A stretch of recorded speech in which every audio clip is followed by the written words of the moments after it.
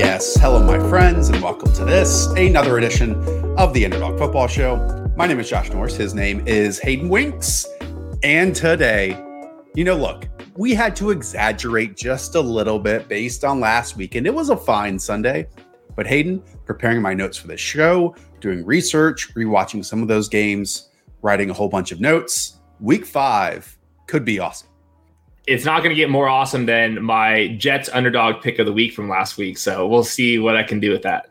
As you know, we're going to go through our underdog picks of this week. Benji's, go through some pick'em lines that you can play over on Underdog Fantasy. Check out the Rivals page, by the way, underappreciated aspect of our game over there. But most importantly, this show is all about you preparing for Sunday for week 5 and hoping to help set your lineups, pick the right plays, the best matchups. And as always, you can check out that valuable information over on the Fantasy Blueprint, which is on underblog.underdogfantasy.com. And Hayden, we also have a 9:30 a.m. Eastern game on Sundays. You living on the West Coast, how do you handle those early morning games? In high school, like the peak of like our fantasy football group, we would have ham and cheese croissants and watch it in my backyard early in the morning in the jacuzzi. That's how we used to do it. Screaming, "Mom, the meatloaf!" Doesn't Literally. quite hit with Mom, the ham and cheese croissant. Yeah. You are so bougie. You are so bougie. Yeah, so spending $2 out there. Yeah, spending $2 on a ham and cheese croissant from the local donut shop. Very bougie.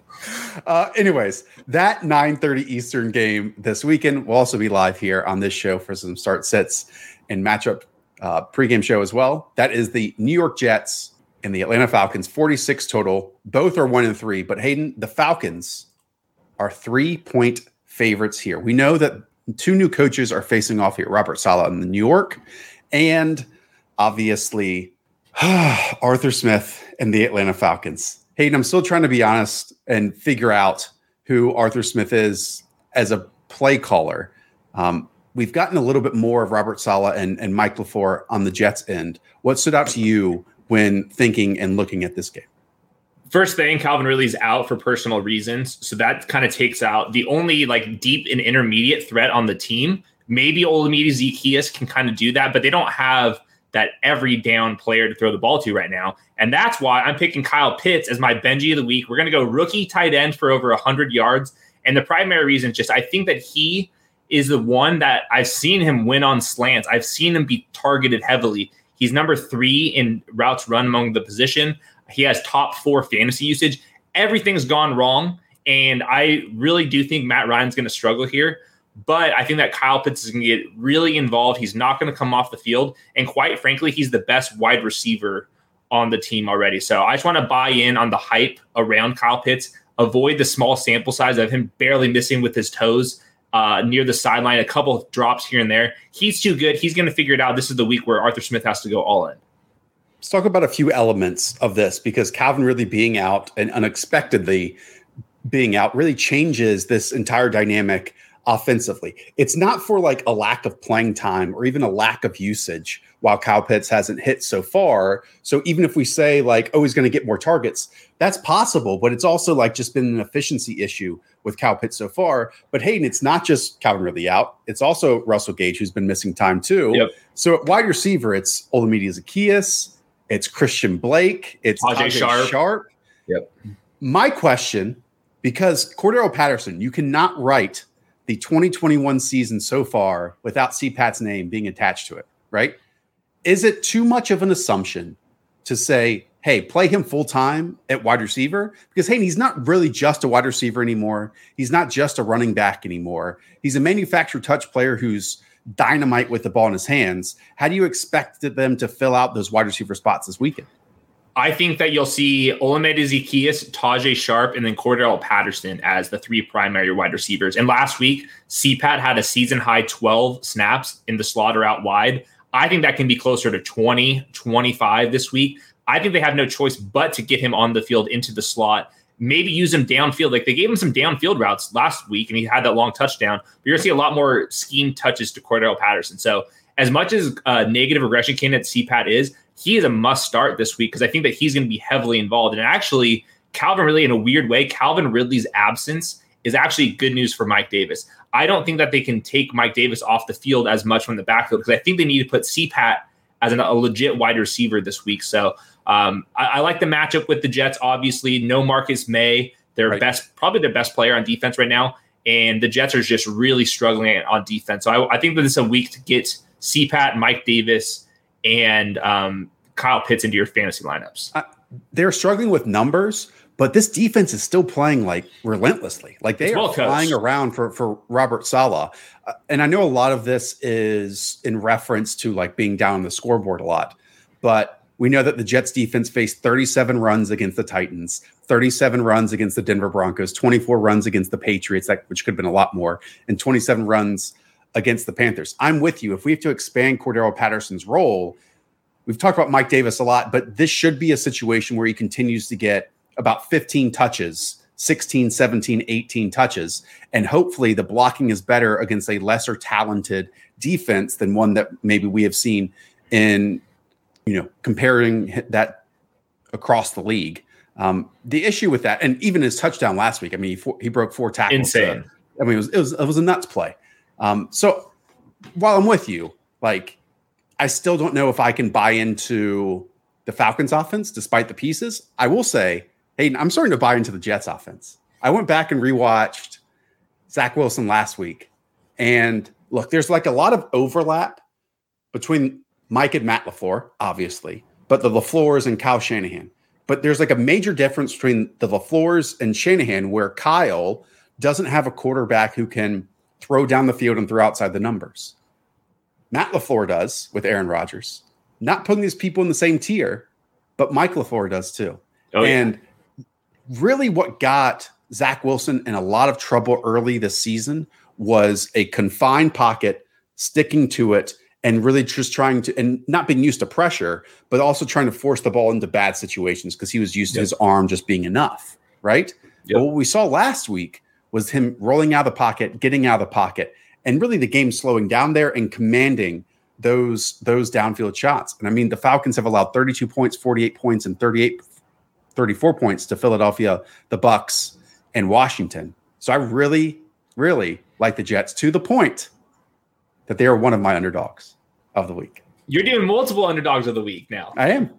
Okay. Well, I'm going to match you too. The Jets were also my underdog of the week, and there's a couple of reasons. It seems like they're going to get Elijah Moore back from his concussion. That's going to round out the lineup. Now, for the first time, they're going to have Jameson Crowder, Elijah Moore, and Corey Davis in 3 wide receiver sets. The Falcons defense already bad. They're now missing their slot corner and their second corner. Both of them are on injured reserve. AJ Terrell is basically by himself out there. It's like Grady Jarrett, AJ Terrell, and then a bunch of nonsense. So I'm with you. I saw progress from Zach Wilson last week. The arm strength and all the touch, all that stuff was beautiful, even when he was a disaster at quarterback. But it seems like the Falcons don't have enough pieces to really threaten him. And I think that Zach Wilson, as the season progresses, is just going to get more and more comfortable. So both of us are on the Jets for our underdogs. What could go wrong?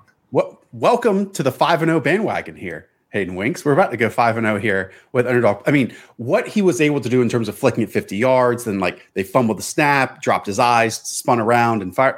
I do think the game is slowing down, and week 13 it might be great, but I think that this might be the time for it to turn the corner. My only fear is like an inexperienced young team going to London to play in this game against a very experienced Matt Ryan led team. But the Falcons just fading them all year has worked out. Okay, that's the early Sunday game. Again, everyone out there, we will be live starting at 10 o'clock Eastern with a pregame show. It's the perfect second screen companion because you're not going to be watching those pregame shows on networks as well. So put us on your phone, an iPad, whatever else you use. Some even use a Microsoft Surface out there.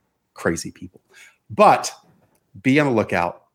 Leave your questions, and we'll get to them also in the bottom of those comments after the show and on Sunday morning, because I'm sure we're going to have some crazy, crazy information that pops. And one of those, Hayden, I think might change the game on Sunday, and that is Christian McCaffrey's availability against the Philadelphia Eagles. We know at home, the Panthers are 3.5-point favorites, a total of 45 here against the Eagles. McCaffrey has been limited the last 2 days. Chuba Hubbard stepped in, somewhat admirably in the running game, Rodney Smith in the passing game. And it certainly seems like all signs are pointing to now, Hayden, that we aren't going to know until 90 minutes beforehand if Christian McCaffrey suits up here in week 5. He wants to play. Matt Rule said that they're hopeful he'll play. We're just not going to know until Adam Schefter tweets about it at midnight on Saturday. So we know what's going to happen if Christian McCaffrey's out there. Obviously, he's the best fantasy asset there is. And if he's out, Chuba Hubbard is going to be splitting time with, it looks like, Rodney Smith and a little bit Royce Freeman. Week 4 snaps. Chuba played 33 of 70. Rodney Smith played 26 of them. So that was pretty much an even split. And if you just look at it, Chuba's the early down grinder. Rodney Smith came in later as the passing game back. So Chuba's like a fringe RB2 if you really need one. He needs positive game script, and he did not have that last week. As 3.5-point favorites over the Eagles, he could have it this week. So we know what to do with the running backs. I think like the question still is just like, is Robbie Anderson? It's just never going to happen for him, it seems like. Unfortunately, right now, no. Now, I don't want to just disregard him as someone that you can just put on your waiver wire, because I still think that there's a lot of optimism there, because it's the same offense in some ways that posted a lot of production with him last season. But obviously his targets are much further down the field than a lot of the short and slot targets he was getting last year. The Panthers are still churning numbers. I mean, they're 3-1, I think put up a fight against the Cowboys last week, made a close game later on in that contest, but they make the move for Stephon Gilmore, who sounds like he's probably going to play around week 7, week 8, hopefully. Obviously made the move for CJ Henderson, who they immediately threw out there and got burned, and then Amari Cooper touchdown. A lot of corners would. But then at left tackle, like Cameron Irving has been really hit or miss through the first 4 weeks of the season. Scott Fitterer joked that because actually Stephon Gilmore is like his near next door neighbor, that if he had another one that played on left tackle on the other side, that he'd go knock on his door as well. It wouldn't shock me at all if old rookie Brady Christensen gets a start at left tackle this week. DJ Moore, doesn't matter if he's facing a top corner or a bad corner. He's going to see a whole bunch of volume. But I'm with you. Another piece, especially if CMC goes down, is not playing this game, has to step up here, I think, to win, because Philadelphia and Jalen Hurts, let's have that conversation. To me, he's so difficult to nail down at times. Like stretches, he looks amazing. The production, he looks absolutely incredible. He's on pace right now for 4,600 passing yards, 28 passing touchdowns, and 900 rushing yards. What he's doing each and every week is fantastic. But then, like, for a couple series in a row where they could, like, go ahead, lead, put the game away, it seems to crumble a bit around him. But I think part of that is also the talent that's surrounding him. Definitely, and it looks like he's going to get a little more talent back. Jordan Mailata, their left tackle, seems like he's at least limited in practice to start. I would guess he plays. We don't know Lane Johnson's status. He's still away from the team. So the Eagles' offensive line is still bad, but Jalen Hurts' environment is actually quietly very good. They're number 1 in neutral pass rate. I would have never guessed that in a million years coming in to the season. And then they're number 3 in neutral offensive pace. So you have passes, you have pace, and you have a quarterback can run. That is good environment. I think the biggest takeaway I had from last week, obviously, number 1 is Jalen Hurts is like a total baller. Like, I don't know how you can't not root for this guy. And he clearly has NFL skills too, like on top of that.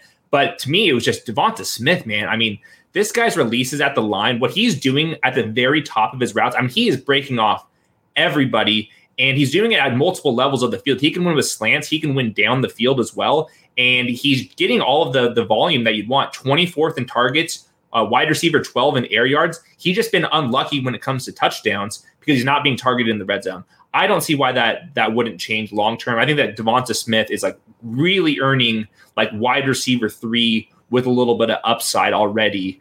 And that's super impressive for a rookie just 4 weeks into the season. Devonta Smith is a player that they're going to win with for a really long time. Yes. I mean, just him in isolated situations. I've talked about it a lot. I'm glad you're bringing it up now too, so I don't have to as well each and every week. The issue is, like, to me, he's the only wide receiver on that team that you can line up and expect to win, right? Yeah. And so a lot of the Eagles' offense is to the short, middle, and right of the field. And so that allows a running start, crossing routes, also offensive linemen there to block, also tight ends getting involved, or just Kenny Gainwell getting out there, or swing passes to Miles Sanders. And so that's how you can get Quez Watkins involved. That's how you can get Jalen Reagor involved. And the only traditional like man beater on intermediate and downfield routes is Devonta Smith. And so I think that's limiting. That's really limiting. It's been fun to watch Kenny Gainwell emerge as a legitimate threat, and I don't think that's going anywhere because he is an elusive passing down back. But I also, to the point that you made, like, you remember part of the offseason conversation was, well, Jalen Hurts is a great runner. They're going to be like bottom 5 in pass attempts. You mentioned like pass rate. I mean, they're 12th right now in pass attempts per game at 36.5. That's not even including just all dropbacks because we know he's a blur when he takes off at runs as well. I don't know how the rest of the season is going to go because this defense is awful and they keep getting injured, and Lane Johnson's going to be out at this game at right tackle too. But I don't think Jalen Hurts is doing anything wrong here to not earn an extra season.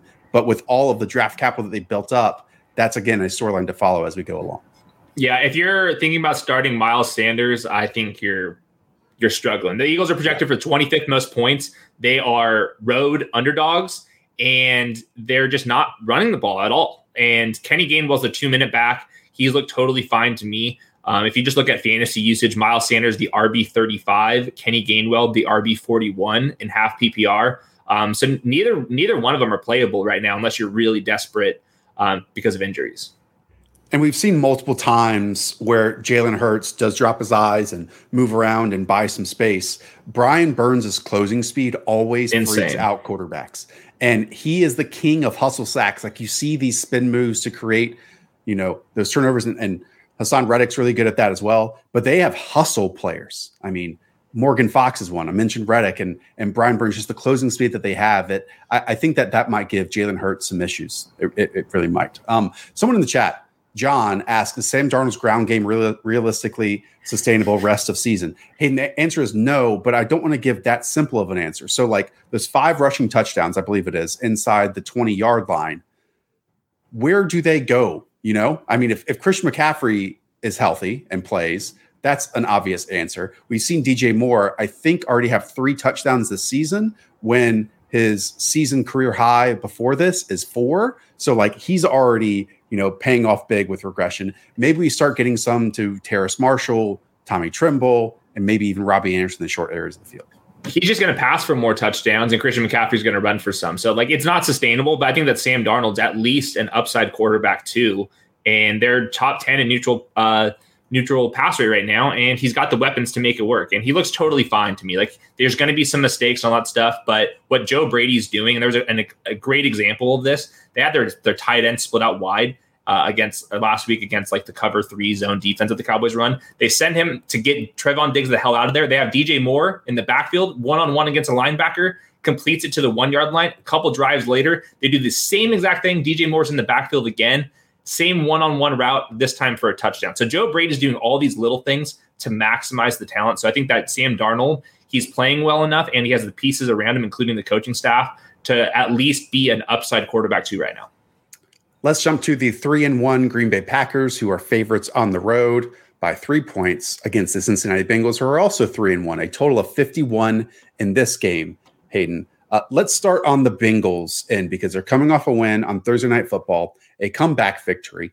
Joe Mixon is most likely down in this game. Let's at least lean towards that direction. And so I think a big question to ask is, do we see Zach Taylor give more responsibility to Joe Burrow? We talked about it at the start of the season, and it was aggravating how they were bottom of the league in terms of neutral pass rate over expected.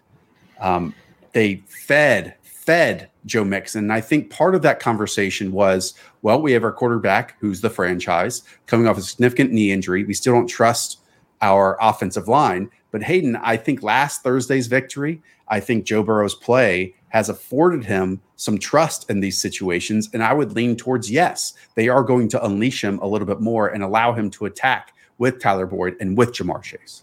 This is the Joe Burrow week. They're getting T. Higgins back. He's expected to return. And like you were saying, there is splits between Joe Mixon being active and inactive for Joe Burrow. Since 2020, their neutral pass rate with Joe Mixon is down at 52%. Without it, it's at 67%. So that's a 15% jump in neutral pass rate. And I think we should expect that, especially now that we're seeing Jamar Chase as a baller. Tyler Boyd looks awesome again. And there was a couple plays last week where Joe Burrow was able to break the pocket a little bit. He seems more comfortable, and he's making all the throws that you're asking for. So I think this is an opportunity for the Bengals as 3-point road or home dogs to really air it out, especially if the Bengals defense can't get any stops against Aaron Rodgers. Yeah, I mean, Joe Burrow has only attempted 12 passes of 20-plus yards. 8 of those have gone to Jamar Chase. And so while for like those first 3 weeks, the volume to Jamar Chase really wasn't there, he was one of the most efficient players in the league. And I think that speaks to Joe Burrow. Like, he doesn't have the strongest arm, but man, is he smart pre-snap, man, is he smart post-snap, and he's super accurate with the football. And just having those two pieces, like, we know where they're going to go. And I say that after CJ Uzomah had a breakout game last Thursday. Go ahead. I got a couple injury notes. Right now, Bengals center Trey Hopkins and Xavier Su'a-Filo, their right guard. Neither of them practiced this week yet. But on the flip side for the Packers, Jair Alexander's had a shoulder injury. He's probably not going to play. Za'Darius Smith's on injured reserve. So they're also going through things on the other side. I want to bring this up because the fantasy community loves nothing more than running back insurance entering the starting lineup. And they get that with Samaje Perine. I think Samaje Perine is an incredibly limited player. I also think Chris Evans has an awesome ceiling because of his athleticism and his receiving. You remember when we were watching the preseason games together, he ran like a vertical route, and all that kind of stuff. Like, that's an area where he excels. And I think Samaje Perine can just kind of be a grinder up the middle. And it certainly sounds like that Brian Callahan is going to use a committee approach with Samaje Perine, with Chris Evans. So while we talk about, and we're going to more of these running back insurance types, maybe who we keep comparing them to is, I don't know, Alexander Mattison when he keeps getting to the lineup. I don't think that Samaje Perine is going to get the Alexander Mattison workload like Joe Mixon had. No, this is going to be like Samaje Perine with Joe Mixon like last year or the year before, where he's the grinder, and then Chris Evans basically like Giovanni Bernard. But we'll see with Chris Evans. He has like literally 99th percentile adjusted spark athleticism, like off the charts. And he did nothing at Michigan, and he still got drafted because he's this crazy of an athlete. I'm not sure how much they trust him, though. So, like, that's the thing where I agree. This is going to be a committee approach. If you are really desperate, I'd probably go Samaje Perine, hope you get a touchdown. But I wouldn't even – this is like below Chuba Hubbard. This is below Alex Collins if he goes tonight for sure. You know, I look at DVOA rankings. The Bengals right now defensively, Hayden, are fifth. I don't think, like, any talents on that team match up to that. Yeah, they are probably going to get Jesse Bates back, their best safety, which I think impacted them last week with those vertical passes that we saw from Trevor Lawrence. But what has really stood out to me about the Packers offense over the last couple weeks is that they can beat you in multiple ways. I mean, I think it was week 3 against the 49ers. Their hurt defensive backs. I mean, Aaron Rodgers was putting it on the money on downfield throws, whether it was Allen Lazard, Devontae Adams, whoever. And then last week, because the Steelers had been giving up so many big plays over Minkah Fitzpatrick's head, it felt like they were doing like everything in their power to prevent that. So that opened up, shorter passes for Randall Cobb, routes from a wide alignment for Aaron Jones, leak outs from A.J. Dillon. And so right now, I mean, Aaron Rodgers is still playing at a super high level, and I think he might expose this Bengals defense a little bit.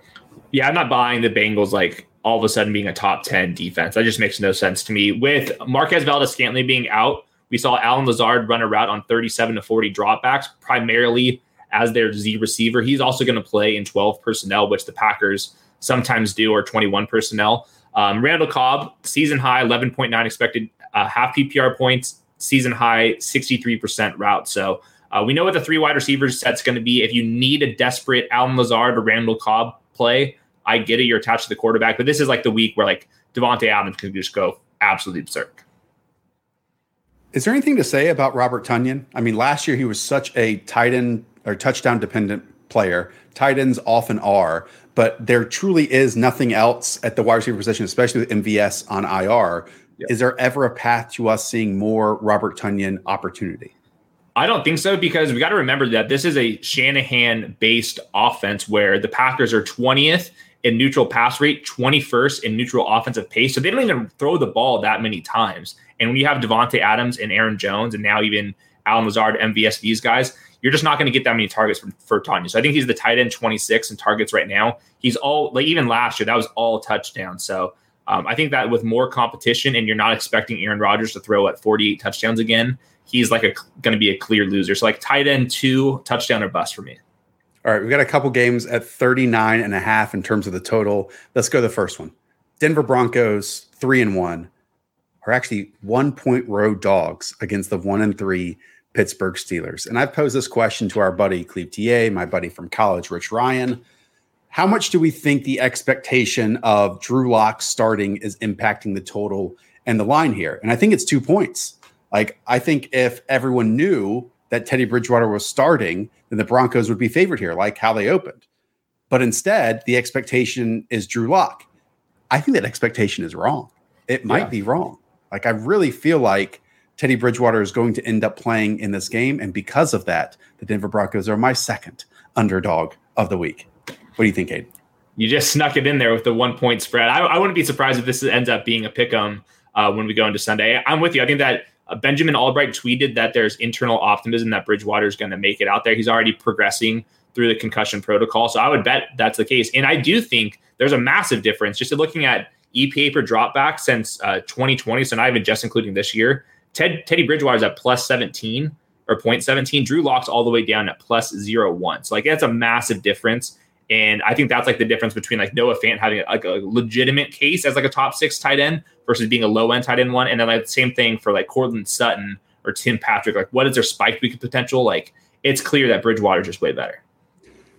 That duo of Tim Patrick and Courtland Sutton, and let's throw in Noah Fant too. It's pretty fun. Like I think they fit what Teddy is really good at in terms of they're running like 5 to 7 yard routes. They're bigger bodies who actually have some yards after catch capabilities. And so it's like a big frame to get the ball onto, and then they kind of rumble from there.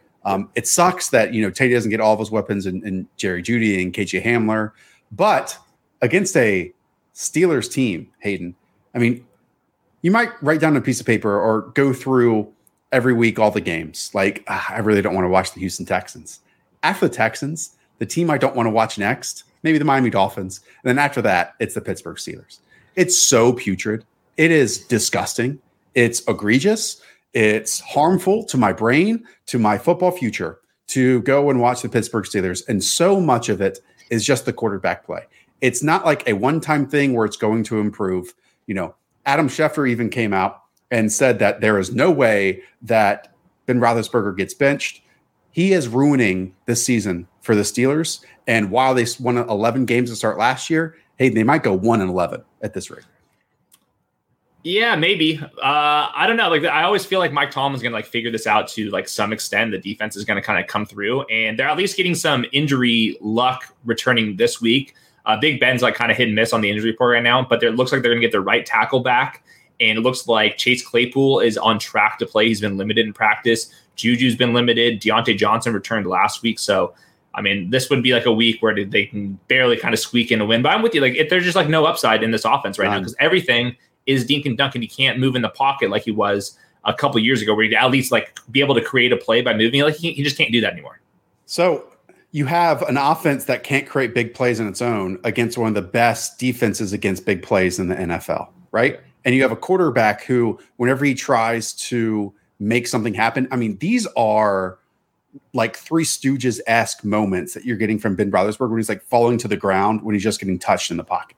It's awful. And I know I keep repeating this, but like you drafted a tight end in round 2. You drafted a running back in round 1. Like you could have gone out and gotten Teddy for nothing. You could have traded for Sam Darnold. They did nothing. And it really is ruining their season.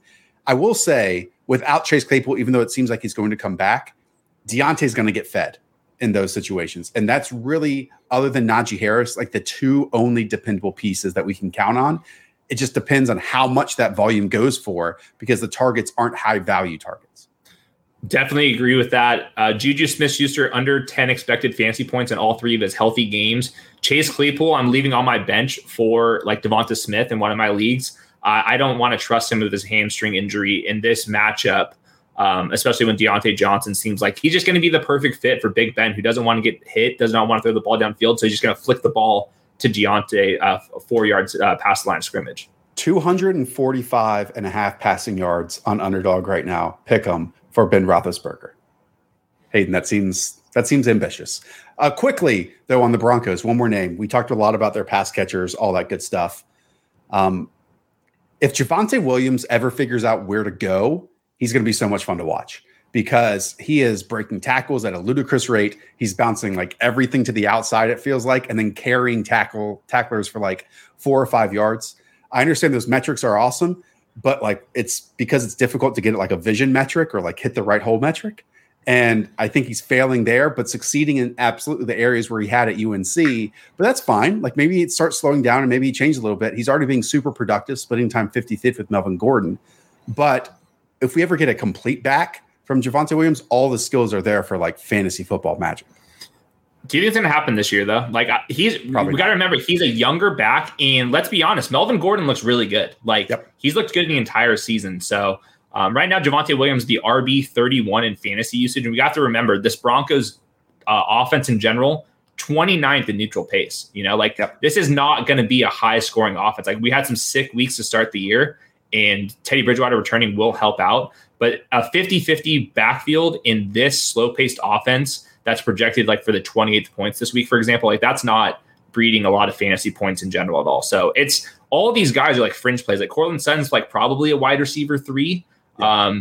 Melvin Gordon may be a flex play, but I don't think that you can start like Javonte Williams, for example. Yeah, it's a total of 39.5. And by the way, Javonte Williams rushing yards prop over on Underdog 49.5 rushing yards. Again, you can get a free $10, turn that $10 into $200 either tonight for Thursday Night Football or on Sunday by hitting 5 of the pick'em lines. Just use promo code The Show and you get a free free $10 on first deposit. Okay.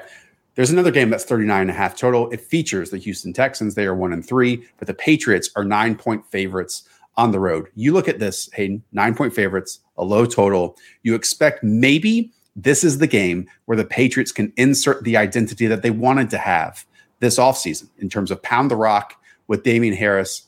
But the offensive line is still in question. Like Trent Brown at right tackle has not played for weeks. I believe still Michael Onwenu and Isaiah Wynn are still on the COVID list at left tackle and one of the guard spots. And there's the conversation that the Patriots have been at their best in recent weeks by spraying it out and letting Mac Jones hit his back foot and fire the football to one of his receivers.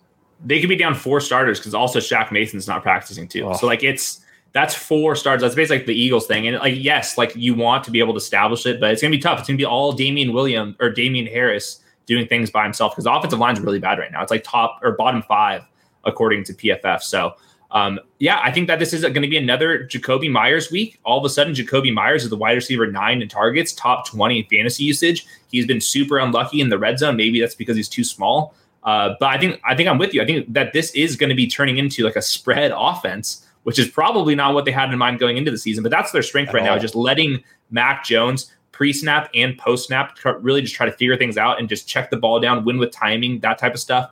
Very low ceiling. And like this would have been an absolute smash Damian Harris game, and it easily still could be, but like that's a lot of offensive linemen that are missing too. On the Texans offensive side, we know Bill Belichick historically just wrecks rookie quarterbacks, and that includes number 1 overall picks, number 2 overall picks, number 3 overall picks. That doesn't include Davis Mills. I mean, Davis Mills, we've seen him extremely struggle against good defense like the Bills. I mean, it was awful in weather situations. But I'm not saying like this Patriots defense is amazing. In fact, I think their linebacker play is suspect. But, I mean, we've seen totals, at least an Underdog, of Davis Mills over under 200 total yards. I'd have to hit the under on that one this week too. Yeah, Bill Belichick, this is how you know a quarterback he doesn't think is very good. He says that you see a good talent level, you see a good ability to make the throws. Whenever Bill Belichick's saying like, oh, he can make the throws and that's his compliment, that means that he's getting the house brought on him. So, it's not going to be pretty. I think that you can still start Brandon Cooks as like a wide receiver 3, but this is a terrible matchup for him, obviously. We need Tyrod Taylor back. I think that Brandon Cooks could actually make some plays. Maybe Nico Collins, when he gets his shoulder back on track later in the season, can make some plays, but they need Tyrod back. Like Davis Mills just like completely not it. All right, let's jump to more fun games. Let's go on over to the, I believe, 2-2 Tennessee Titans, 4.5-point favorites on the road against the Jacksonville Jaguars, who are obviously 0-4 after last week's collapse. A total of 48.5 in this game. What side do you want to start on, Hayden? The Titans or the Jaguars end? Probably the Jaguars. Okay.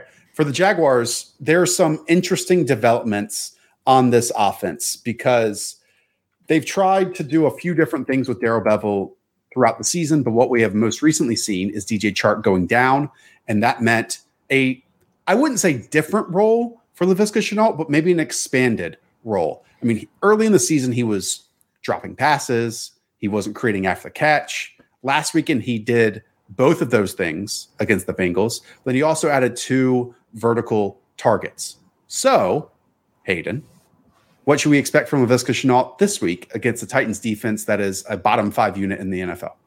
Darrell Bevell, their offensive coordinator and maybe soon to be their new head coach, said that Laviska Shenault's going to have a bigger role. So I believe it. I think that he's physical enough to be a 2 wide receiver set player if they want him to be. And I think that they're just going to have him run more deeper routes, just even if it's just 5 more deeper routes per game. Like that's all we need for Laviska Shenault. And I don't think that Tavon Austin's going to be a target accumulator here at all. So I think that Laviska Shenault, I'm also starting him over Chase Claypool for an example. I think that he's like a upside wide receiver 3 right now. We should expect the Jaguars to be pretty balanced on offense because they're getting a lot from James Robinson. But I think it's just like those 2 guys. Like I'm not banking on anything from Tavon Austin or the tight ends or anything. So I think that Laviska Shenault has enough yards after the catch ability to make some plays. So we still expect Laviska to live in the slot, but maybe some more instead of having an ADOT that's similar to Alec Ingold, actually having it as like a legitimate downfield or intermediate wide receiver. Yep. Okay, that's not the only development that we have because last Thursday we also know that James Robinson got back to his 2020 usage. We talked about this a lot on our buy or sell, our film versus stat show on Tuesday. But let's bring it up here again because we don't know Carlos Hyde's situation. And Hayden, almost regardless, based on where the running back position is right now and based on the talent of James Robinson, I think we have to go into this game expecting him to get 75% of the work and doing really well with it. Yeah, even in week 3, he had 15.2 expected half PPR points, and that was way up from the first 2 games. And you're seeing the Jaguars all of a sudden, they're 27th in neutral pass rate. And I think that's because they're seeing that James Robinson is a really strong between the tackles rusher. So Carlos Hyde should return. That's obviously bad news for James Robinson in general. But I think that he's the best passing down back on the team. And I think that Carlos Hyde, they have to be realizing like James Robinson's just way better. So I think that right now, I would say he is a RB2, but I think that there is some potential where you can kind of sneak into like that top 12. You always have to remember, like the Jaguars are still projected for the 22nd most points this week, so we can't get too carried away with the James Robinson usage. All right. On the Titans end, there are some changes as well. One, and let's say this most importantly, Hayden, we are finally, it looks like, getting A.J. Brown back, hopefully up to full health. Meanwhile, Julio Jones is still not practicing. Last week, both of those top-tier wide receivers were on the sideline, and that has led to Derrick Henry being among the top 4 ever for most touches through 4 games in an NFL season. Our buddy Lord Reeves brought this up.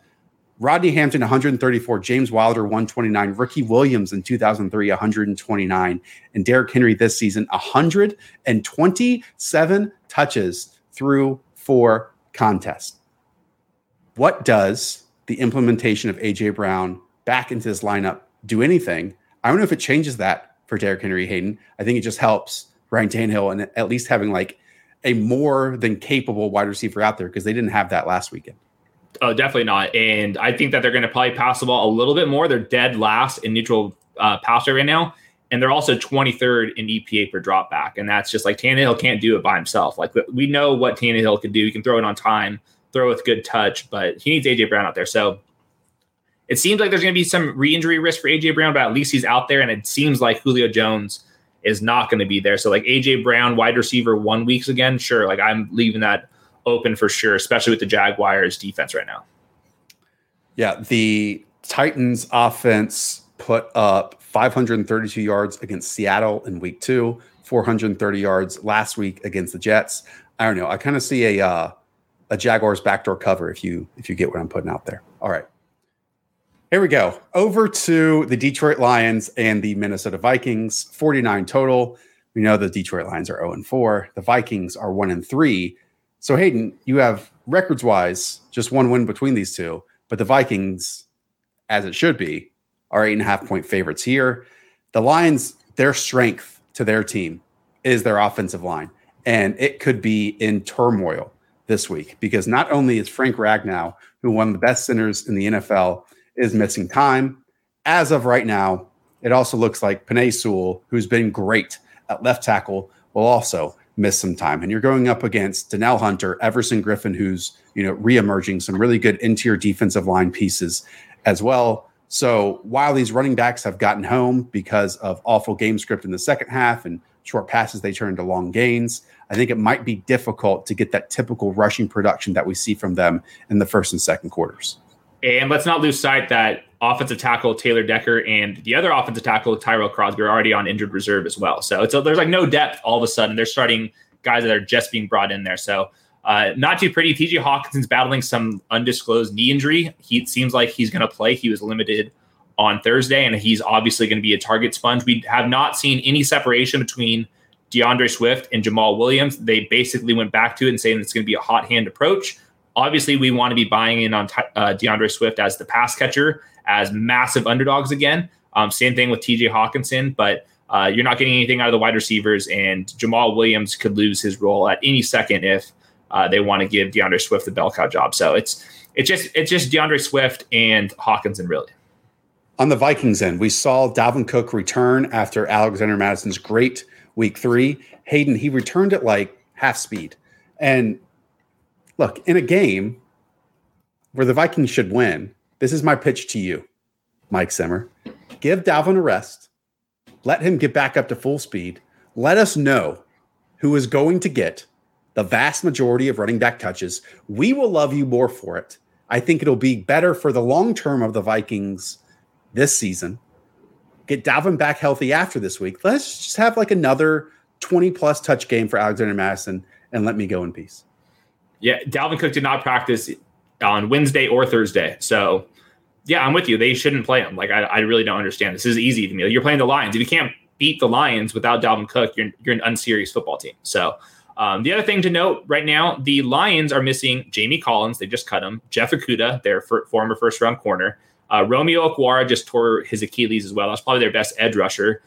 Their fill-in cornerback 2, Melifonwu, he's on injured reserve. And same with Deshaun Hand, their interior tackle. So this Lions defense was already bad, and they've just lost like 5 out of their top 10 defensive players too. So this is a jam them in for everybody. Obviously, if Alexander Madison's starting, like top five running back for me this week. And I know they only put up like 7 points last week, I think it was, against the Browns, but Kirk Cousins is still playing well. Like, he has been dialed in really, really well this season. Justin Jefferson might have a massive week. Just a massive week. So I'm all for that. The Lions secondary truly might be one of the worst that we've seen in recent years. Yeah, I think there's potential for that. Okay. Miami Dolphins are 1-3. Brian Flores facing Tom Brady because the Bucs are 10-point favorites here at home, a total of 48. I think the Bucs are kind of boring, to be honest, because they're really good in terms of the plays and the players that we can talk about. I did see someone chirp us in the chat earlier, Hayden. Let me find this. That said, oh, we told them to start. Here we go. Leonard Fournette over Cordero Patterson. All right, Hayden, do you remember how many touches Leonard Fournette got last week? It was like 22 touches last week. No, excuse me, 23 touches, 20 carries for 92 yards, 5 targets, 3 receptions for 47 yards. Lake Show, that was not a bad call. Who's ever going to predict 3 touchdowns for Cordero Patterson? You jerk, you fool. Fournette smashed Cordero Patterson in my expected fantasy points league. Yeah, smashed him. It was great advice. We have some news though. Giovanni Bernard is limited. It seems like he's probably on track to play. That's going to take some of the RB2 appeal away from Leonard Fournette. I still think that he's a flex because the Bucs are 10.5-point favorites. They're projected for the 3rd most points in the week at home. So I do think that Leonard Fournette, to me, looks better than Giovanni Bernard and obviously Ronald Jones. So I wouldn't be that surprised if they let Leonard Fournette still play 70% of the snaps. But obviously you have to ding him a little bit because Giovanni Bernard is back. And then obviously It looks like no Rob Gronkowski again. Let's talk about the Dolphins end of this. The Bucs defensive backs are completely decimated. I mean, they're actually getting roasted at times out there. I think it's really difficult to predict for his entire career when Devontae Parker is going to have a great game. I think Jalen Waddle, like he has been, will get 10 targets. He hasn't been able to turn those targets into a lot of production. And Mike Gesicki's doing really well with Jacoby Brissett. My biggest concern on Miami is that the Bucs pass rushers, and especially the interior of their defensive line, is incredible. This truly can be one of those weeks where the front four and the blitzes that Todd Bowles cooks up just decimates an immobile, really, Jacoby Brissett and one of the worst offensive lines in the league. Yeah, Vita Vea is just going to go crazy here. And JPP is limited to start the week, so he might be back too. So, yeah, their defensive line is going to absolutely destroy Miami. And we have to just always note this every single time. Opposing offenses against the Bucs have by far the highest neutral pass rate. We're going to see the Dolphins maybe run the ball 2 times. They're going to see Malcolm Brown get absolutely destroyed, and then it's just going to be all passes. And obviously right now, Carlton Davis is out. Sean Murphy-Bunting's out. Antone Winfield, he's in the concussion protocol. He's probably going to be out too. So it is one of the best front sevens and one of the worst back secondary pieces right now for the Bucs. So in theory, this is a good week for Jalen Waddle and all those guys, but the Dolphins are still projected for the second fewest points on the week too. I'm giggling over here because Underdog is some sick people over there on the risk team. We have 3 Jacoby Brissett lines on Pick'em right now. Is it like 14 completions? It's 22.5 completions. That seems fair. 238 passing yards and over under, obviously, half an interception. Jalen Waddle, 54.5 receiving yards, 40.5 receiving yards for Mike Gesicki. If those entice you, go on over, play Pick'em. The rivals are really fun too. Again, $10, pick 5, turn your free $10 on the first deposit into $200 by just picking 5 correctly. Okay, a couple more, actually just one more 1 o'clock game here. Hayden, the New Orleans Saints are 2-point favorites on the road. They're 2-2 against also the 2-2 Washington football team. A total of 44.5 here. Jameis Winston, 8 passing touchdowns on just 86 passing attempts. Have the 2 worlds flipped from high variance roller coaster Jameis Winston to then also pass catching Alvin Kamara, because that role is no longer there for him. I mean, he's on pace for over 300 carries this season and just over 50 targets. Not just for this game, but moving forward. Hayden, do you think that this is the style that Sean Payton wants to play for the rest of the season? Just like grinded out wins, and that they can be possibly successful by him acting as like the game manager? I think so, because the Saints are going to be getting some defensive players back. Like the next couple of weeks, their defense should be one of the better units in the league. And they're also should be getting Eric McCoy and Terran Armstead back too. Both of them are still out, so that's not good news for this week. I would wish they would just chop off 5 carries for Kamara and make them screens. Like, please, like enough already with RB3 carries and RB22 targets. But that's what it is right now. On Washington, though, like this has got to be one of the biggest fantasy storylines of the week. Everybody on Washington is hurt on offense right now. Like this is absurd. Let me pull this up real quick. We have Curtis Samuel's been out. Diami Brown's been out. Logan Thomas is already out. So it's really just Terry McLaurin and J.D. McKissick. And I think that's about it in terms of people who are practicing. Yeah. And might we add Ricky Seals-Jones, who all of you have been hearing about Ricky Seals-Jones' name for years. I famously once drafted him. You remember when George Kittle separated his shoulder in the preseason? I drafted him over George Kittle that season, and then George Kittle went off. Anyways, we move on because this is an important piece of Washington's team. Logan Thomas had been playing 100% of the snaps, basically, and has been acting as a pseudo slot wide receiver. And Ricky Seals-Jones is immediately, once Logan Thomas went down, had the exact same role. And Scott Turner, thank you, Scott, you're my buddy, has come out and said that RSJ is going to have that same role this weekend. If you're looking for a streaming tight end with Rob Gronkowski out, or Kyle Pitts, disappointing you, or other players throughout the season so far, RSJ, there are worse options to go to here. I guess. I guess there is. Yeah, I mean, he's like a tight end 2 streamer, I guess. But I don't know. This Washington offense seems like it's going to absolutely crater here. Like, they have no backup wide receivers, no Diami Brown. Curtis Samuel has a lingering groin injury. Again, that's what Ron Rivera described it at. He's not practicing. Cam Sims not practicing. Antonio Gibson's going through it with a shin injury. Like, Taylor Heineke's been getting lucky as hell. Like, let's be honest. Like, I don't think he's playing well. He's making some crazy plays. I don't know, man. Like, he's a gamer. We talk about this. He believes that no play is dead and that he also has the biggest arm in the NFL, and he doesn't have that. And so that can get him in complete dicey situations, but can also allow him to win a game like he did last week against the Atlanta Falcons. To me, this is what this game comes down to. The Saints, actually, so far this year through 3 weeks, have been really good at preventing big plays. But last week, we know that Daniel Jones produced 8 plays of 20-plus yards, including 2 touchdown passes of 50-plus yards. Taylor Heinicke is one of the worst deep ball throwers in the NFL. It's because of the arm we keep talking about. It doesn't matter if Terry McLaurin's open or Curtis Samuel's open, so on and so forth. His arm just can't get it there. So I don't think he's going to be able to take advantage of that weakness that showed up last week for the Saints.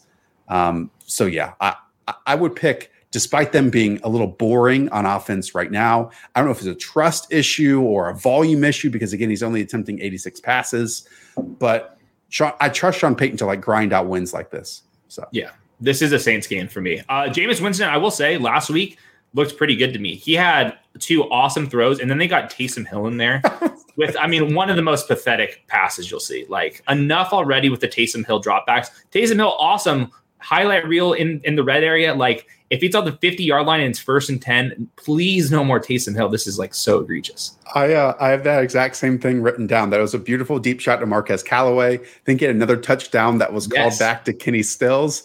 And then they throw in on like 2nd and 20, Taysom Hill, and he goes and just throws it directly to a defender trying to match Jameis Winston. I mean, it was so bad. It was infuriating. All right. Before we move on, all of you that are here right now, I appreciate you being here. But also, I need you all to subscribe to this channel. 81% of the people that watch our content do not subscribe. Let's change that right now. I'm talking to you, Connor, you, Danilo, you, OG, you, KTC Bull, you, John. Like and subscribe. We appreciate it. We are here Tuesdays, Thursdays, and Sundays. And by the way, go and check out our best ball recap, our best ball review show that we had with Overzet and Bime4 and Leone. That was a really, really fun program. It's going to be the couple videos right before this one. All right, let's jump to some really, really good 4 o'clock games here, Hayden. Cleveland Browns, Los Angeles Chargers, both 3-1. The Chargers are 1.5 point favorites, a total of 47 here. We know that Baker Mayfield right now is struggling. He struggled last week. All he has to do is not make egregious throws like he did to Odell Beckham last weekend, because Hayden, what we keep talking about is that this Browns offense is incredible, but there's some like legitimate fear that this week, to me at least, is going to be telling of like Baker Mayfield's rest of season, because he has a partially torn labrum on his left side. And so if that is impacting, obviously, his throwing on the right side, again, I think we might see more and more of that pop up this week, or it was just a 1 week blip and we move on as Browns as like one of the favorites in the NFL. Odell Beckham, wide receiver 18 fantasy usage, wide receiver 63 per game, though, because you can't connect on any of these deep throws. So I don't know if that is the shoulder injury or whatever it is. I think the big thing here, just stylistically, is what the Chargers want to invite is the run. Light boxes, and that's why you just see these teams always just going right at the Chargers.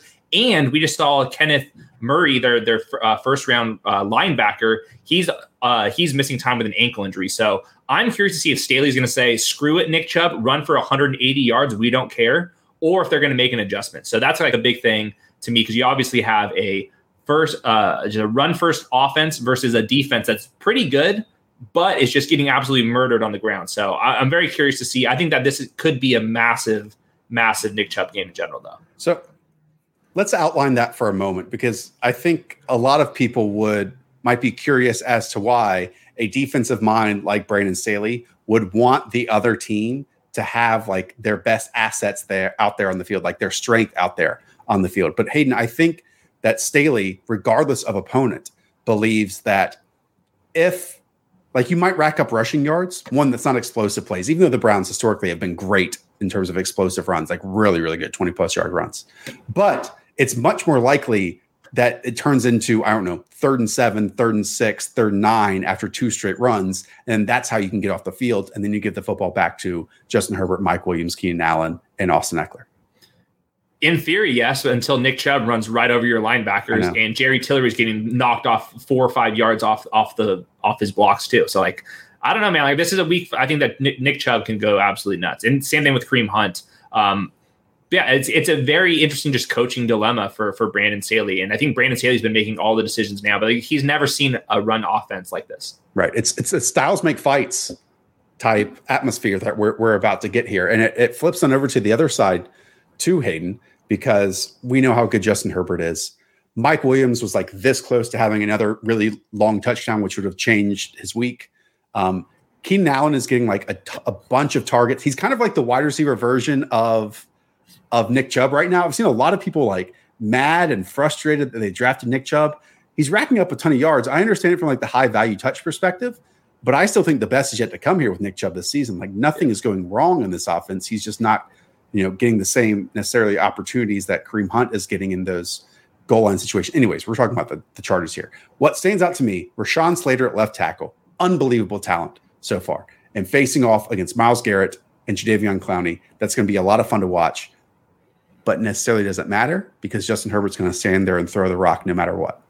Yeah, the Herbert show is just insane right now. Top 10 in neutral pace and neutral pass rate. That's why you're getting massive Mike Williams weeks, like you were alluding to. Keenan Allen, wide receiver 4 fantasy usage. So I know he's the wide receiver 25 per game, but wide receiver 4. There's like not a bigger positive regression candidate than Keenan Allen. And we've seen Keenan Allen absolutely shred with Herbert historically. I think he's like at 80 yards historically with Justin Herbert. So it's going to be more of a slow paced game just because what the Browns are going to do on the other side of the ball. And the Browns, our defense looks much improved at the edge rusher spots.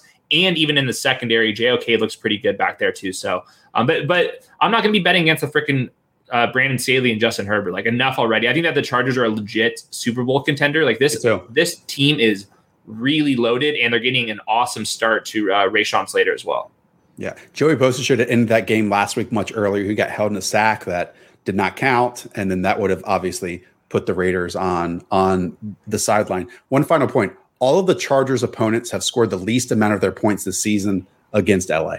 Like, that just shows you why inviting the run, why doing all of this game planning on Brandon Staley's end is absolutely working out. Okay, just one game in the 4 o'clock window. We've got a whole bunch of more good ones, and that includes the 2-2 San Francisco 49ers, a 50 total as they head to Arizona against the 4-0 Cardinals. 5.5-point favorites. The Cardinals are here for once. For once, we're not going to talk about the Cardinals and Kyler Murray to start because, Hayden Winks, we have a little bit of a development over the last 2 days. Jimmy Garoppolo has not been practicing. He's been off the field. We got a second half version of Trey Lance. Let's have this conversation as if Trey Lance is going to start. How do you think that is going to play out? Well, the first thing is we can't extrapolate the 75-yard touchdown, enough of the 20 points. We will not be saying he averaged 20 points in the second half. Like, that was a very weird play, a broken play. Look, on those other plays, he was 7 of 17 passing with a 4.8 yards per attempt. I think that Shanahan's right that Trey Lance isn't ready. They're going to go him out there, and I think for fantasy purposes, awesome. You're going to get possibly negative game script against one of the most fast-paced, explosive offenses on the other side of the ball. We know that Trey Lance is already going to be one of the best rushers, and he's going to have a ton of opportunity to do that. I really hope Trent Williams is going to be able to play through his shoulder injury. He was limited. He didn't practice yesterday. I think that they really need Trent Williams because quietly the 49ers offensive line has not been very good. So lots of stuff going on. Like, ultimately, I think that Trey Lance is going to be a boom bust low end quarterback 1. I think that they had a chance to absolutely go nuts on the ground. But I think that Shanahan's right when he keeps saying, like, immediately, is Jimmy G the starter? He's like, yes. And I think there's nothing in the preseason outside of a couple of these crazy throws downfield. Right. It seems like he's still a 21-year-old from North Dakota State that just needs a little more time. I want to look in that a little more. And I think what you just said makes sense. Like, what exactly should we expect? Because he's barely played since the 2019 season. But I also firmly believe that Kyle Shanahan's plan was going to use Trey Lance at points early on this season. I mean, we saw it in that third preseason game where he's going to come in certain situations. And he basically told the media that was going to happen. And then by all accounts, he took that back. And I think really something had to have shown up behind the scenes. Like he just knows, as you're saying, that Trey isn't even ready for that at this moment. And while I think that Jimmy is limiting this team as well, it might be limited with Trey Lance in there, but in a very different way. I will say this, as like a third party observer, this is exciting, you know? Oh yeah. It's not just a executor robot back there who's just handing it off and, you know, perfectly or trying to hit these open receivers that his offensive coordinator puts out there. We're going to get some high variance. We're going to get roller coaster moments. We're going to get some wow magic, and we're also going to get some ridiculous boneheaded plays. But again, for entertainment factor, that's going to be so much fun. I still would expect Deebo Samuel to get his. I don't know if this opens up anything for Brandon Ayuk and George Kittle to get theirs. And Hayden, it might impact most the running back position as well. The running back spot is completely TBD. It seems like Eli Mitchell is trending in the right direction. He was limited. He shed his non-contact jersey in practice. I'm going to guess he plays, and I'm going to guess he starts. I thought Trey Sermon had a pretty good game last week. They weren't trusting Eli Mitchell or Trey Sermon on passing downs. They had JaMychal Hasty in there when Eli Mitchell was starting, and then they had Kyle Juszczyk as the passing down back when Trey Sermon was starting. So I have no idea which direction they're going to go to. It's two completely different styles. I have no idea which way Shanahan's leaning. I would guess Mitchell just because they were starting him early on in the season, but I have no idea. This could be more of a 50-50, and it kind of just like they want the big plays, they'll go Eli Mitchell. If they want to pound the rock up the middle, it'd be Trey Sermon. So who knows? I wouldn't feel comfortable starting either one of them. Cardinals time. Soapbox time. Stop acting like AJ Green is a fuse that's going to burn out on Dynamite. From what we have seen through the first 4 weeks of the season, AJ Green's talent, the way he's playing, it's here to stay. He's putting cornerbacks 10 years younger than him in absolute blenders on that side of the field. It's a joy to watch. It's so much fun. And if he stays healthy, if the other three wide receivers stay healthy, we've seen Chase Edmonds miss a couple practices, at least be limited so far with a shoulder injury, which is a massive deal. But this offense is so perfect at the moment that I really hope it stays that way. I don't know where you want to go with this conversation. Hey, maybe at the running back spot, because if Chase Edmonds stays in, we know between the 20s he's electric. But if not, James Conner might emerge as a top 12 running back this week. Yeah, Chase Edmonds late in the game, he fell on his shoulder. I think it was on that really long run, and he kind of just got up awkward. And he was kind of on the sideline doing the little shoulder thing with some trainers. He did not practice yesterday, and the Arizona Cardinals beat reporter didn't think that he was practicing today either. So maybe he can come back there and play on limited tomorrow. So we'll see. But if James Conner's out there, I think that he's a top 10 back. We're seeing this offense already produce top 5 numbers like all over the place. And Chase Edmonds was the RB16 in usage. James Conner, the RB24 in usage to start the year. So if you get rid of Chase Edmonds, I think that James Conner's going to be a smash. So we'll see what happens on Sunday. Is the major difference between DeAndre Hopkins this season versus last season that he's not getting 160 targets this year? Like he's not going to reach that number? It's impossible to do that when you go 4 wide, and like they're scheming up almost all of Rondale Moore's targets. At least like 65% of them are on screens. And like that means that DeAndre Hopkins is not even like running those routes. So it's just harder when you have 4 guys in the mix. And like that's why in the offseason, like we were talking about the 2 wide receiver sets versus the 3 wide receiver sets. It's issues like this. It's like DeAndre Hopkins playing through an injury, he'll have better games, but it's just harder when Kyler Murray's throwing the ball to everybody. It's just harder to earn all those targets. So I think that the wide receiver 1 days could be over for DeAndre Hopkins. I think he's going to be way more volatile. He's going to have some absolutely monster games, but he's not going to have like the 150 plus targets. Well, he's going to have 100 this weekend because DeAndre Hopkins is my Benji of the week. I think the 49ers are at their best in the middle of the field when it comes to their linebackers, when it comes to their safeties, even some of their defensive linemen. as well. And so we've seen their outside corners compete at a high level against the Eagles, disrupted a number of plays that Devontae Smith could have had a massive day. I expect DeAndre Hopkins to make those this week. Squeaky wheel, DeAndre Hopkins, 100 yards with the Benji this weekend. Okay, I don't think K'Wan Williams has practiced this week either for 49ers corner. Chicago Bears, Las Vegas Raiders. We go from Trey Lance to Justin Fields, who are 5.5-point road dogs to Las Vegas, who are 3-1 this season. Hayden, I don't know if this 5.5 points has like an anchor to anything, a bearing on anything, because really we saw a new offense last week in week 4. It's already changed for the Bears because Bill Lazor, that's the only time we've seen him call plays. And then we've seen Justin Fields just have 17 attempts in that Bill Lazor offense. And they were 17 glorious attempts. So I'm not really sure where a lot of the merit is in this 5.5-point spread. You think that's just going to be what Justin Fields comeback season, or do you think Yes. that I mean, 5.5 is a lot. I mean, it should be, to me, closer to 3 points. Yeah, maybe so. I'm with you. I saw like a lot of difference making throws from Justin Fields last week, like insane throws, a little more under center stuff, which I think is kind of interesting for Justin Fields. But yeah, I'm with you. The Raiders secondary is also banged up. They had 2 guys leave early last week as well. And like we weren't threatened by their secondary outside of Hunter Renfrow, who's their best safety on the team. So yeah, I'm with you. I think that Darnell Mooney is kind of interesting just because he had an awesome game last week. He has 26% targets, 41% of the air yards. I don't know what's going on with Allen Robinson still. But I do think that the Bears, it's going to be a very slow paced. They're not going to try to put Justin Fields in too many sketchy scenarios either. So I don't know. Let him make plays. We haven't seen him, make plays on the ground yet. That could happen in this game in terms of outside the pocket.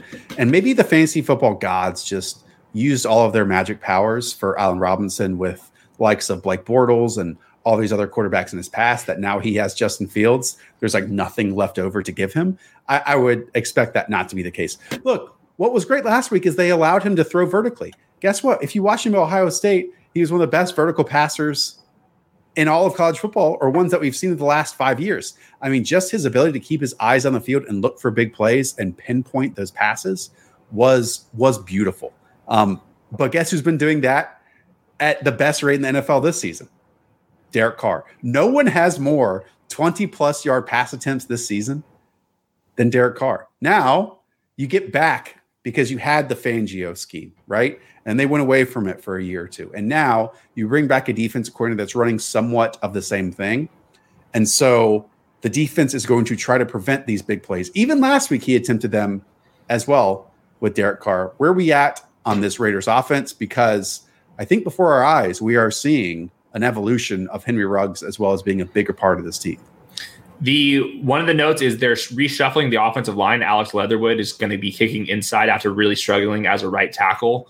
Yeah, I know. Tough scenes. But I think Alex Leatherwood is probably going to be a better guard than he was a tackle because he's just like such an ass kicker in general.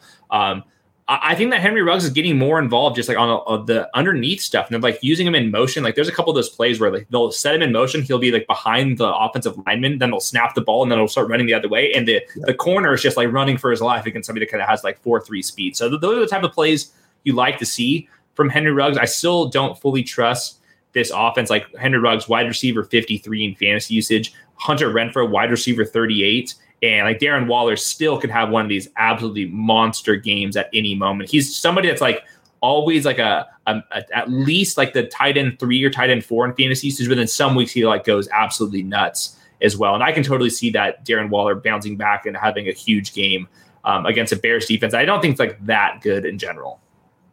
All right, let's move on to the Giants and the Cowboys. Hold on, we have to talk Damian Williams. Yeah, we didn't even bring up Damian Williams. Well, we talked. I try not to repeat myself on every single Tuesday show to the Thursday show as well. We cover Damian Williams extensively there, but let's have that conversation because Damian Williams, to me, has a bigger chance of being a 3-down back than Chuba Hubbard did. And I think that's the comparison we keep making with these running back insurance types. I know a lot of people get excited about Khalil Herbert, but Damian Williams, soft hands, angle routes out of the backfield. I'm not so sure how much the Bears are going to be able to do between the tackles, because even Dave Montgomery was like bouncing out and using his great tackle breaking ability and looking like one of the top 10 runners in the NFL to create that rushing production. I'm not so sure Damon's going to be able to do that. But how do you view his weekend? Well, I think they want to be balanced on offense. I think that Damian Williams can do all the things on early downs and on passing downs. So I think that he's like a must-play RB2 right now. And if you just look at the Raiders on defense, they're 27th against fantasy running backs to start the season. And I just don't see anything. They can rush the passer more because they signed Yannick Ngakoue and they got Max Crosby back. But I think that it's just going to be a lot of touches for Damian Williams. And I'm with you that he deserves to be in a tier above like the Chuba Hubbard types from last week. Now to close out the 4 o'clock window, the New York Giants, the Dallas Cowboys. Dallas 7-point favorites at home. Obviously they're 3-1. A big total here, 52 points. My only point in this game, because we know Dallas is incredible. Like Dak is playing at like a top 3 level at the moment. And what I love about Dallas is they can beat you in any way. Like we've seen them run up the middle a lot with Ezekiel Elliott. We've seen them run to the edge with Tony Pollard. We've seen them focus on the ground game. We've also seen them air it out against Tampa Bay and try to chase on the scoreboard. And then last week they kind of combined it all. Had Dak throw like 22 passes. A lot of them were tight end screens that were something they hadn't shown before. Sometimes Dak getting to like his 3rd or 4th progression. But then we've, did that shot to Amari Cooper in one-on-one situations and a look that they wanted down the field. So yeah, I mean, I guess the only real concern about Dallas lately is CeeDee Lamb's opportunities and usage, because I think the last 2 weeks it hasn't been great. I'm of the opinion that 4 weeks in this regard is just a tiny sample and it's on the way. I'm with you. And the Giants are 25th in passing EPA on defense. They're also 30th in adjusted sack rate. So Dak Prescott, if they want to pass the ball, they should be able to pass the ball all over the yard. They're projected for the 2nd most points of the week. Obviously, you're starting CeeDee Lamb and Amari Cooper. I think that the difference between like the preseason expectations for those guys and what's happening this year is the Cowboys defense is better than we expected. And that starts at the secondary in particular with Trayvon Diggs. And it seems like the Cowboys aren't playing with as much pace. They're now at 7th in neutral pace, and their neutral pass rate's down at 13th because you're seeing a better Zeke Elliott, Tony Pollard more involved too. So I think that there is some structural issues with why you're not seeing CeeDee Lamb and Amari Cooper have those elite ceilings. Now in a 1-game sample, like these guys can go absolutely nuts, of course. So you should definitely be starting them. I've talked a lot about Pick'em. Haven't talked at all about Best Ball Resurrection, which if you're winning in Best Ball leagues right now or your home league, you should play. And if you're losing, it's the best thing to play. But Hayden, just as they were drafted prior to the season, CeeDee Lamb is going 6 or 7 wide receiver spots ahead of Amari Cooper. CeeDee Lamb's the wide receiver 11. Amari Cooper is the wide receiver 18. And I think that we've learned that while both obviously have a chance to be productive each and every week, Amari's like the guy in that offense still. Like they both are alphas. They're both our number ones, but Amari's always going to have, I think, a big play right now in each and every game. When he's healthy, yes, he does. He is playing through a might not be healthy injury all season long. Yeah, like that's his problem. Like it's his foot, his ankle, it's his ribs. Now all of a sudden it's his hamstring. So there's a lot going on with Amari. I crushed the Giants early on the season, saying that there was no aspect of that offense that helped the other one. And Hayden, they listened, and they're doing well. I mean, what Daniel Jones, the game that he put together last week, it was amazing. It was beautiful, some might say. Andrew Thomas at left tackle was playing a lot better. And look, they have some injuries. Like Sterling Shepard started off as their most productive wide receiver. He's still sidelined. So is Darius Slayton. But then you go out and, Kenny Galladay won in the exact areas he should have last week in terms of contested catches and playing as a big body. And then you throw out Kadarius Toney, who's already number 2 in the NFL in terms of broken tackles at the wide receiver spot. These were not easy throws that Daniel Jones was making. They were deep comebacks. They were deep shots over the middle. And he was doing it. And that's this is a chance. Like if they upset the Cowboys, this is a massive turn in the road potentially for the Giants season. It's also Jason Garrett revenge game here for the Giants as well. So I'm with you. I was super, not surprised that Kadarius Toney looked this good, but his movement skills look really rare to me. And he had a season high 10.2 expected fantasy points. And if you're just looking at matchups, Trayvon Diggs is going to be all over Kenny Galladay, and Kadarius Toney should have an easier matchup in the slot. He ran a route on 85% of dropback. So I do think that Kadarius Toney is all of a sudden maybe like a wide receiver 4 with a little bit of upside in this matchup. And we shouldn't expect Darius Slayton or Sterling Shepard to play. Look, after we have made AJ Green a top 28 wide receiver in fantasy football, now we have moved on over to Kadarius Toney, who was drafted as the wide receiver 99 this summer in Underdog. This is our chance, when Sterling Shepard's still on the sideline, for Kadarius Toney to feast in the slot and its potential. It's there. And he's a lot of fun. All the negatives have always been baked in with all of our opinions on Kadarius Toney, but just watch him with fresh eyes, and he's a joy. He makes mistakes, but he's fun.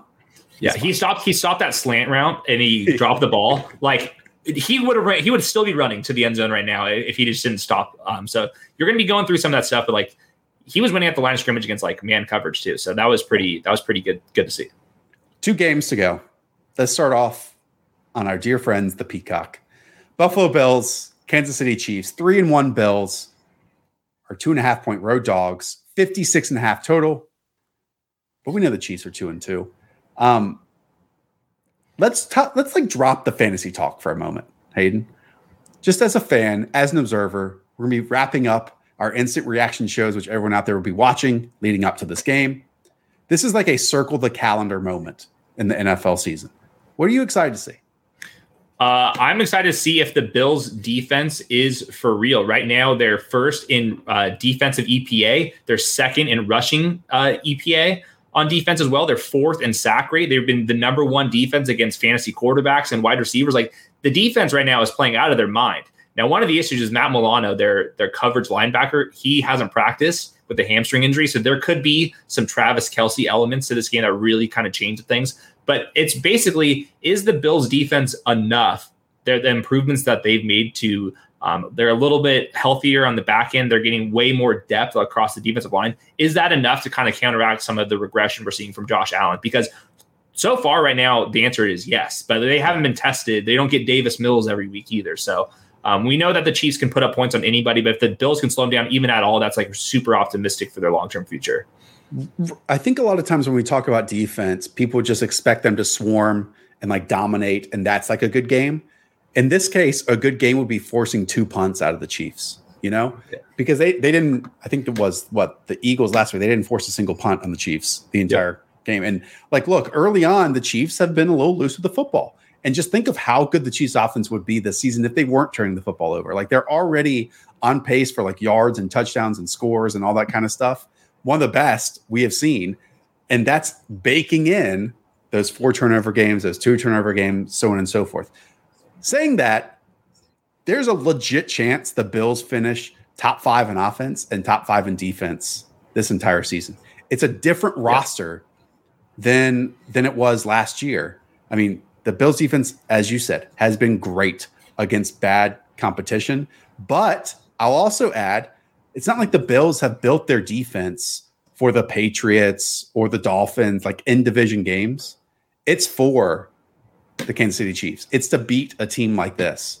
So like you, I'm very excited to see. And all that they need is a turnover or 2, force a punt or 2. And like that might be what all they need, because again, 2 top 5 units is much different than the Chiefs being like the number 1 offense and like the 30th ranked defense. The worst defense in the league right now, the Chiefs are. Like they're getting absolutely shredded on both sides of the ball right now. And I think the only saving grace going into this week is it sounds like maybe they're going to get Willie Gay back, they're going to be their best. That's a huge deal because not because like Willie Gay's some great player. It's because they need to get these other linebackers off the freaking field, man. Like they are running in the wrong direction. They're like setting them on blitzes now because they are never in the right space and they cannot move. Like the Chiefs linebackers right now, and with the free safeties and there's like the people coming into the box, it's some of the worst play you'll see at any position across the entire NFL. So I'm curious to see what the Bills want to do, because if they want to run the ball on the Chiefs defense, which is dead last in rushing EPA, they can do that. But at the same time, they're a better passing team, and the Chiefs defense can't play the pass either. They're 29th in passing EPA. So like the Bills should be able to do whatever the hell they want. I'm expecting this to be a really high scoring game, obviously, but I'm really starting to get kind of nervous that the Chiefs defense just does not have enough pieces back there. Yeah, there's so much discourse on the Chiefs defense not being able to stop the run that people also gloss over they're horrific against the pass. Yes. That's not good there as well. That's not good either.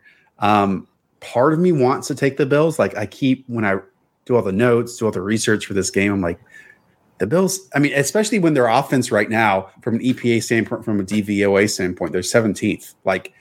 It's not getting worse than that. It's not even going to stay at that. It's only going up because while Josh Allen was almost perfect last year, he's still making one or two mistakes early on in games that's setting them back, even against the Texans last week. But you see it. You see how great this team can be with Manny, with Cole, with Stephon, and now throwing in Dawson Knox over the middle of the field who can catch and run, and Zach Moss, and so on and so forth. I'm still going to go with Patrick Mahomes because Tyreek, Travis Kelce, I don't think that CEH from a skill standpoint, from an electric standpoint, is showing anything. He's just bouncing off stuff. But I always side with the best offense. And while I think the Bills again can finish top 5, the Chiefs might finish number 1. I think these are the two best teams in the AFC. So yeah, this is a treat.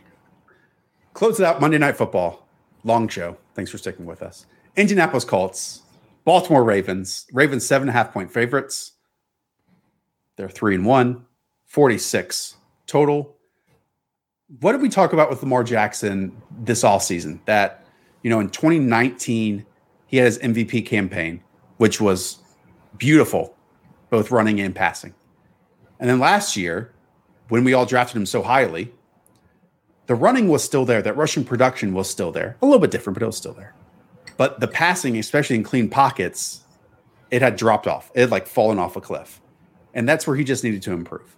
Well, not only did he improve, Hayden, he is turning into truly one of the best passers in the NFL right now. And it's with an imperfect surrounding cast. It is insane. Going into the season, they just traded Orlando Brown, who could be one of the better tackles in the game. And right now, the Ravens have the most players on injured reserve. They have 17, most in the league. The next closest down at 13. The league average 7 or 8. They are decimated everywhere. And their first round pick, who's a wide receiver, should be coming back at any moment, possibly even this week. So what Lamar Jackson's doing is actually insane. And I think it's an underrated storyline, how decimated this entire Ravens team is. And then Lamar is just absolutely crushing it, not only just running the ball, but passing the ball downfield, intermediate. I can't wait for Rashad Bateman. I think that the Ravens, if they can get a little bit healthier, if they can start patching together some of the short area stuff as a passing unit, and that could just be Rashad Bateman, this team looks really insane. This might be Lamar Jackson's best start of a season, including that MVP year. Yeah, I'm looking at the intended air yards per attempt, and Aaron Rodgers is saying their big arm, 9.2. Josh Allen, right above him, 9.4. We've got some rookies with massive arms throwing down the field. Justin Fields, Trevor Lawrence, 9.4, 9.5. Lamar Jackson is at 12.1 intended air yards per attempt. Yeah. And it's to Marquise Brown. It's to Mark Andrews. It's to Sammy Watkins. And then underneath stuff to Devin Duvernay and James Prochet. I cannot wait for Rashad Bateman to be inserted and getting both of those guys touches, including Sammy Watkins. And then this team is winning in the air and being honestly safe and conservative on the ground. They're not having to get those crazy explosive plays, because if they were, I think personally they might lean more on Tyson because he is that explosive player. But they just don't want to make mistakes on the ground. And so that's why Latavius and Devontae Freeman and whoever else they throw back. And everyone knows my thoughts on that. But right now, this is working. And also just for this game specifically against the Colts, the Ravens defense is built to shut down a player like Jonathan Taylor. And if you do that, it's going to make it a long day for Carson Wentz in this game. Yes, it will be. And Carson Wentz is super inaccurate right now. And he's not even throwing the ball downfield. So I hope that Carson Wentz can just throw the ball to Michael Pittman in the red zone. I posted the clip on Twitter. He kept missing him in the red area. So Michael Pittman, positive regression candidate. Obviously, no Marcus Peters is good news for Michael Pittman in general. I think that he is more of a wide receiver 3, but I'm certainly worried that the Ravens are just playing too hot right now, and they're too well coached, and this could just be a disaster for the Colts as well. Yeah. after what is a 1-1 start with all those injuries, I thought the Ravens season could go down the tubes, but it's done the exact opposite. It's because Lamar is a special player, and we're getting so many special players right now in the NFL. Like again, it's week 5. We're getting this. We're getting Kyler Murray. We're getting Patrick Mahomes. We're getting all these rookies playing right now as well. What a joy! What a joy it is. All right, everyone out there, thanks for being here. We'll be back on Sunday. We start the show at 10 a.m. Eastern, 1 hour of phone calls with Animal. Call in to get your start sit questions. I'll be joining there at 11, and then Hayden with me until about 12:15, 12:30. Lots of inactives, conversation, lots of pick'em lines. It's all about you on Sundays. And then Sunday night, as soon as the 4 o'clock window games are over, 7:15, 7:30, we go live with our instant reaction shows, one of our best shows of the week. Big news. Always on the way from Underdog. Go play Best Ball Resurrection. Go play Pick'em. Always check out Rivals. Turn your free $10 using promo code The Show into $200 by picking 5 correctly. And as always, stick with us. Like and subscribe. Help us grow this channel on the way to 10,000 subscribers. Did I do it? Is that good enough, Hayden? Worldwide Wob. Love it. You love to see it. Go and support Wob. Actually, Wobb's people come and support us. That might be the better way of doing it. There you go, please. All right, everyone. Have a tremendous weekend. The Villa do not play, but still, go up. Talk to you all soon. See ya.